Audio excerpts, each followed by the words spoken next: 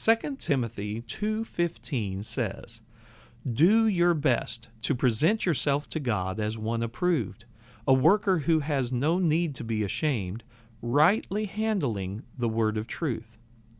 Another translation puts it this way, "Be diligent to present yourself approved to God as a workman who does not need to be ashamed, accurately handling the word of truth." Other translations say we should make every effort, and then emphasizes rightly dividing the word of truth, or being one who interprets the message of truth correctly, who correctly handles the word of truth. Are we this diligent as the word of truth calls us to be? Why is it so important? Well, Peter warns in 2 Peter 3 that some of Paul's writings are hard to understand, which the untaught and unstable distort, as they do also the rest of the Scriptures, to their own destruction. And then he goes on to say we need to make sure we don't get caught up in following after that error ourselves and being destroyed by that. So, how can we not be ashamed, not be destroyed, but rather correctly handle the word of truth and thus be approved of God? That's the important conversation we will start today. Hello, everyone, and welcome to Seek Search. I'm your host, John Bingham, and I'm grateful for our time together. Thank you so much for listening. So, how can we accurately, correctly handle the word of truth? Well, let's start by considering this question. Do we need balance? Let's first think about this question simply in terms of the natural world.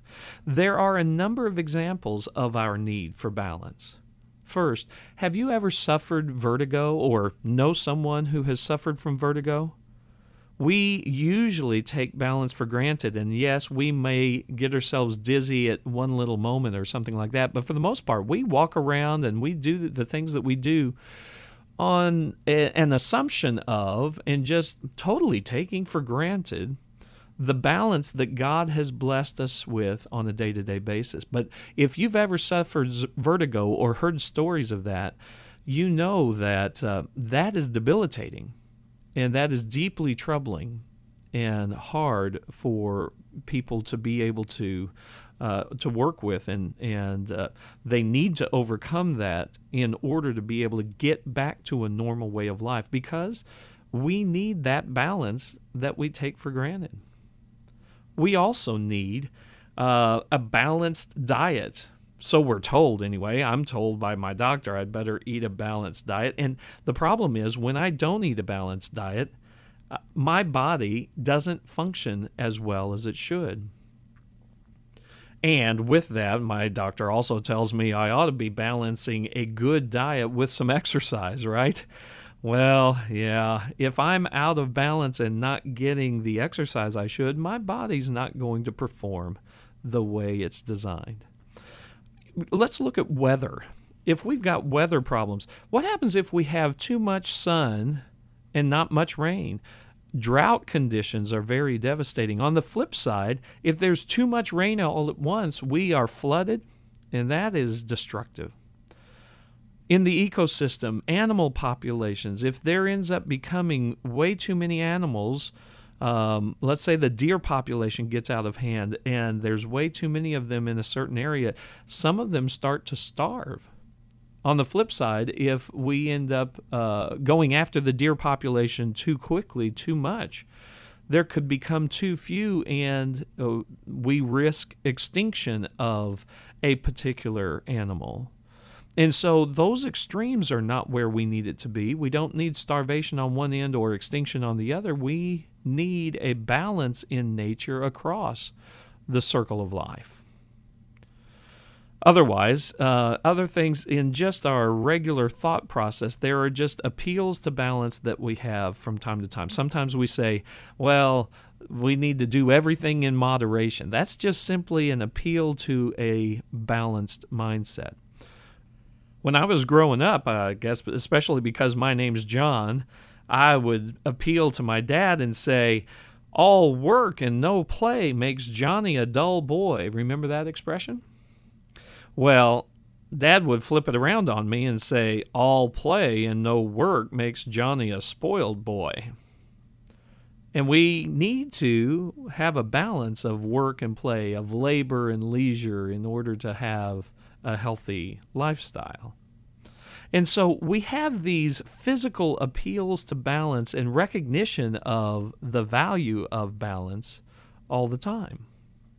What happens if we lose our balance physically? We stumble, we fall. What happens if we have an unbalanced diet and we don't exercise? We're more likely to have disease and difficulties. And in general, a lack of balance physically brings about problems, brings about failures, and brings about even death. We need balance, and we take it for granted all the time.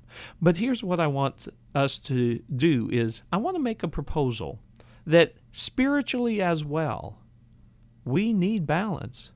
We need what I'm going to call biblical balance. Now, this idea sounds pretty good if I do say so myself, but here's a key question. Is this idea of biblical balance actually a scriptural concept? Did you notice something about when I started talking about balance, so far I haven't given a single scripture. Now, I'm going to make up for that very soon, but what I want you to be careful about, I need to be careful about making a proposal without scriptural foundation, and you need to be careful about that too. Just because I have, or anyone else you listen to, has an entertaining illustration or an interesting argument, that doesn't mean it's the truth of God. It doesn't mean it's according to the word of truth. It may just be some theory of man. So this might be just my idea.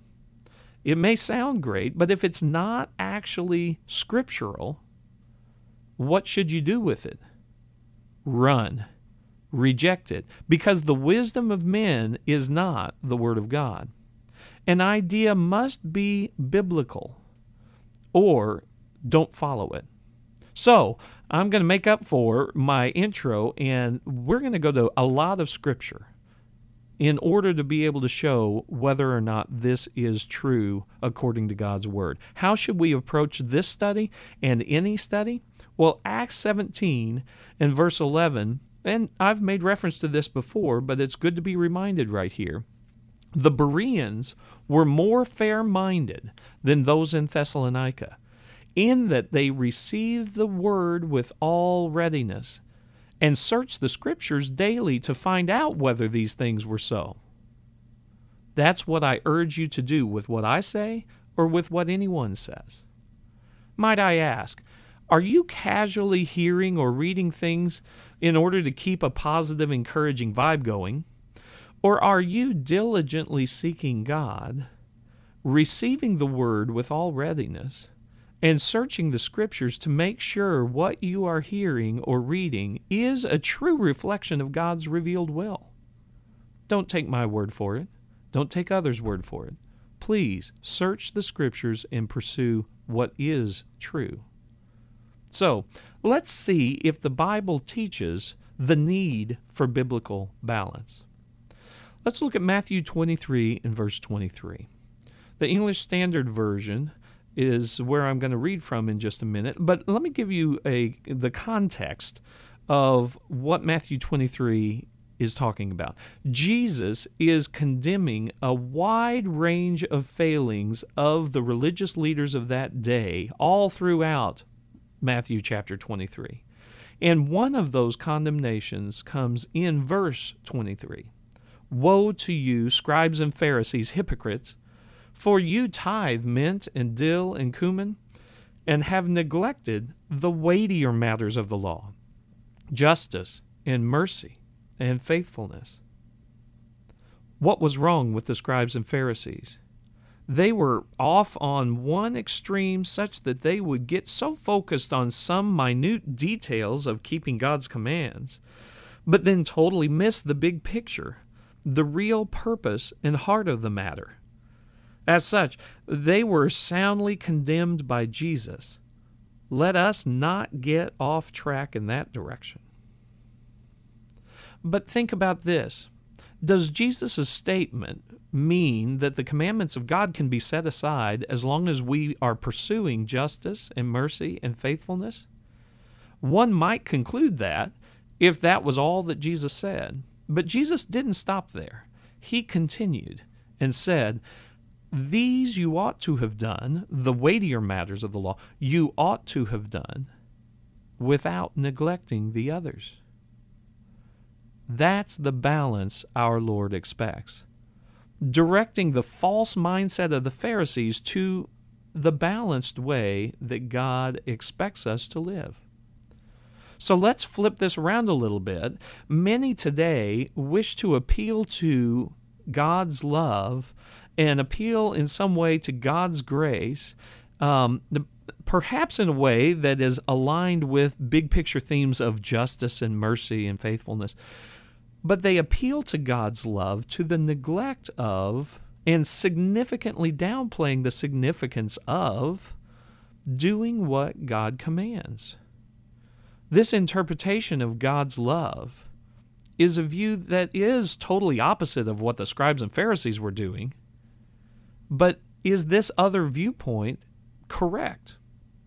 Well, let's read the whole verse together again to get the full understanding of the balance that Jesus calls us to. Matthew 23:23 says, "Woe to you, scribes and Pharisees, hypocrites, for you tithe mint and dill and cumin, and have neglected the weightier matters of the law, justice and mercy and faithfulness. These you ought to have done, without neglecting the others." So Jesus says there are two aspects that we shouldn't neglect, both the weightier matters and some details of obedience. So what Jesus concludes is that we have to balance both of these things properly. So let's summarize. How can we be out of balance? Well, one extreme would be neglecting the weightier matters of justice and mercy and faithfulness like the scribes and Pharisees did. But on another extreme, we could neglect details of obeying God the way God said. Instead, Jesus tells us we need to do the justice and mercy and faithfulness as well as we need to not neglect the commands of God. Let's seek to find that biblical balance, because being out of balance is not abiding in the will of God. Well, here's a second illustration that is quicker, but another thing that Jesus taught that shows us the biblical balance we have to have. When Jesus was talking with the Samaritan woman in John 4, verses 23 and 24, he says, "But the hour is coming and is now here when the true worshipers will worship the Father in spirit and truth. For the Father is seeking such people to worship Him. God is spirit, and those who worship Him must worship in spirit and truth." So this is pretty straightforward. What happens if we worship in truth? We are doing the commands of God pertaining to worship. Whatever God has commanded, we are worshiping in that way, in truth. But we don't have spirit.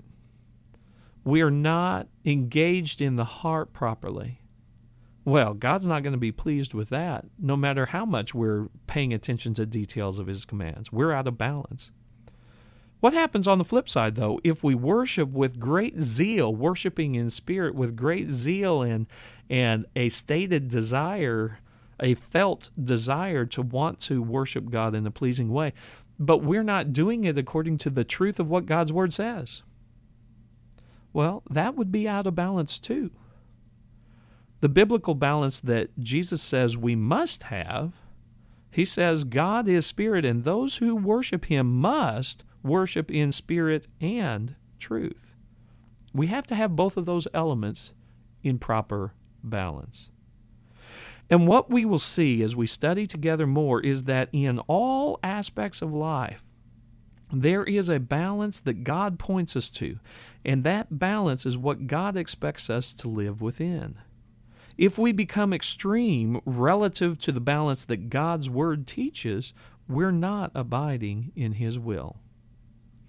At this point, let me pause for a moment to say I would love to hear from you. Feel free to reach out to me with your comments or questions.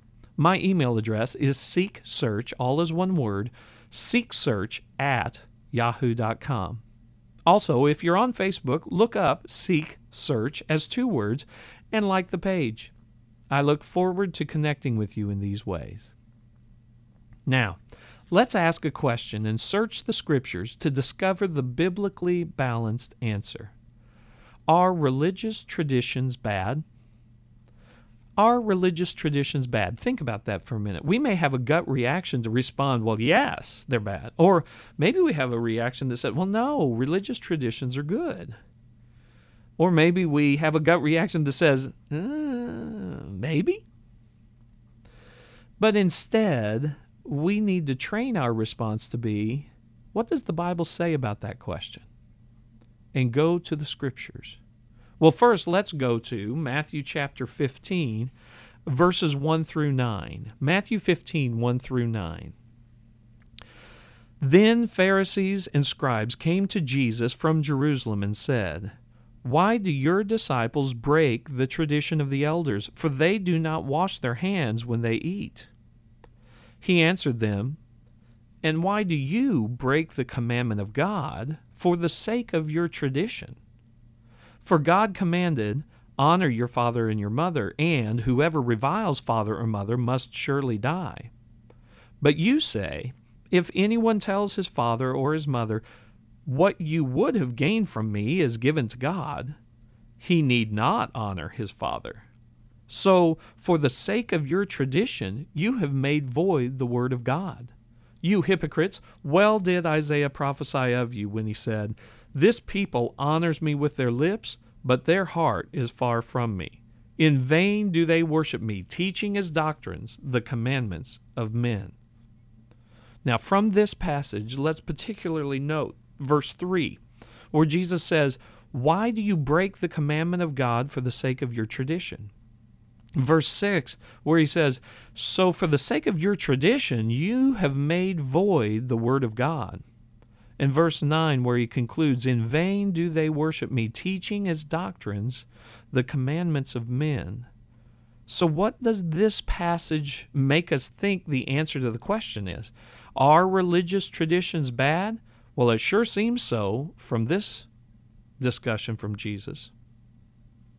However, let's now consider 2 Thessalonians chapter 2 and verse 15, where Paul says, "Therefore, brethren, stand fast and hold the traditions which you were taught, whether by word or our epistle."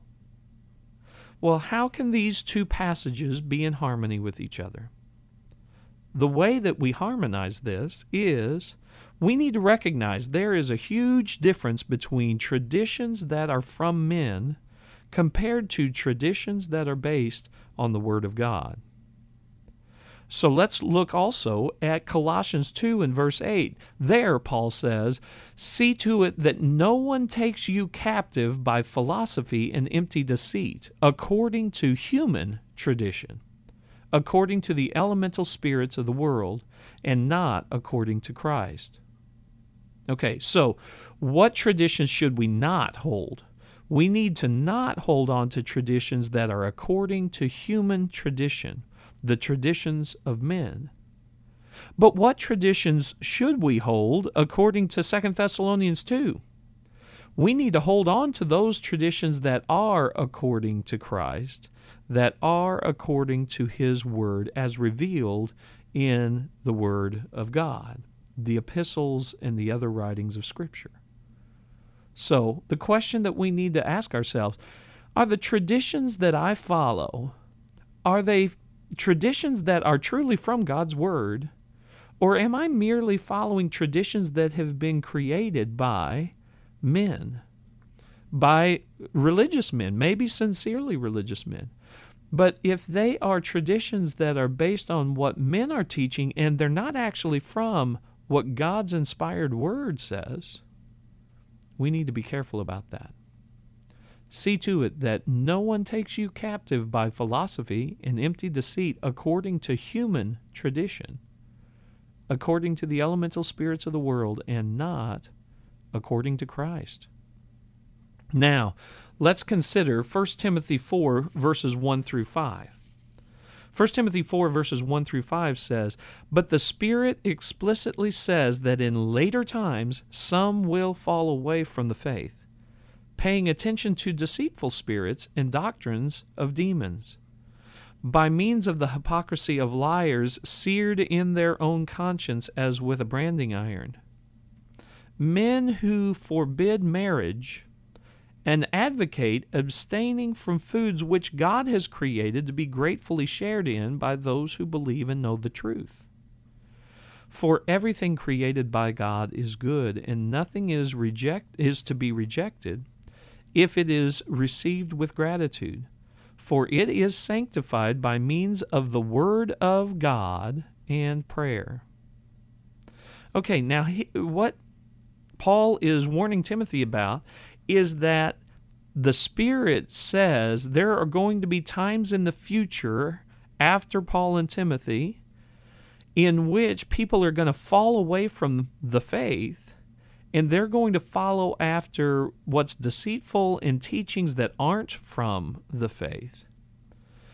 And a couple of elements of that departure are going to be the forbidding of marriage and advocating abstaining from foods that God's created to be enjoyed. So I want you to think about this. Is it, on an individual basis, is it wrong if someone decides not to get married? Well, no. It's okay if someone doesn't get married. But if men come along and set up a religious teaching that forbids a person to ever enter into marriage, as if that were a requirement from God in order for them to be able to serve God in some capacity, is that the truth of God, or is that a tradition of men? That's a tradition of men. That is not a command of God. That's not a framework of God. And this passage warns there's going to be a departure from the truth, and men will start to set up barriers forbidding marriage as if that were a command of God. That's not part of the truth. Well, abstaining from foods in various ways. If I decide, and the Bible talks about fasting from time to time and that kind of thing, if I decide individually to abstain from foods in some way, is that wrong? No. The Bible talks about the idea of fasting, and so on an individual basis, there would be reason for me to think about that from time to time. But should a religious institution, should men set up a religious teaching that commands a systematic observance of abstaining from foods at a certain time of the year, or in some certain circumstance, as if it were a requirement from God? Certainly not. That kind of a framework isn't from the Word of God. It is a framework that is simply the doctrines of men. So, while I certainly can individually decide not to ever marry, or I could individually decide when to abstain from certain foods in certain ways, if someone comes along and binds those ideas as traditions of a church, as if they were God's law, that's contrary to God's law. That's contrary to this passage, 1 Timothy 4, verses 1 through 5. Such ideas are traditions of men and not commandments of God. And Jesus describes that problem the way he described the scribes and Pharisees. The problem with the scribes and Pharisees were, in vain do they worship me. Matthew 15, verse 9, in vain do they worship me, because they're teaching as doctrines the commandments of men. Okay, so are religious traditions bad? Well, let's answer that by looking at the extremes and then finding the biblical balance. On one extreme, we could follow traditions of men that contradict the Word of God. And if we do that, then we are following after what men teach, and we violate God's Word. That's condemned by Jesus in Matthew 15. we need to be careful out in that extreme. We need to be careful not to bind some practices that may be okay in and of themselves, but if we bind that on everyone in the church as if it were a law from God when it's not in the law of God, then binding those things that otherwise would be okay to think about, that is wrong as well. That's out in an extreme. That is out of balance. On the other side, we might be tempted to just reject everything that sounds like or looks like or is called a tradition. We can't just reject all traditions. Why? Because there are traditions based on the Word of God that are commands of God we are to obey. And so 2 Thessalonians 2 tells us to observe those traditions. We need to keep the true biblical traditions. So what is that biblical balance? Keep those true biblically based traditions, but reject traditions of men that are in contradiction to God's Word, and also don't bind some practices as if they're the law of God when they may be okay to do, but they're not supposed to be bound on all the church all at one time. Are religious traditions bad? Some of them, yes. Some of them, no, according to God's Word. Well, that wraps up our time for today. May we seek God and seek His things and seek His ways by searching the Scriptures and arriving at the biblical balance. Thank you so much for listening. I hope it was a blessing for you. You have been listening to Seek Search. I'm your host, John Bingham. You can contact me by emailing seeksearch@yahoo.com. On Facebook, get connected by liking the Seek Search page. I hope you'll join me each Saturday at noon for the next edition of Seek Search.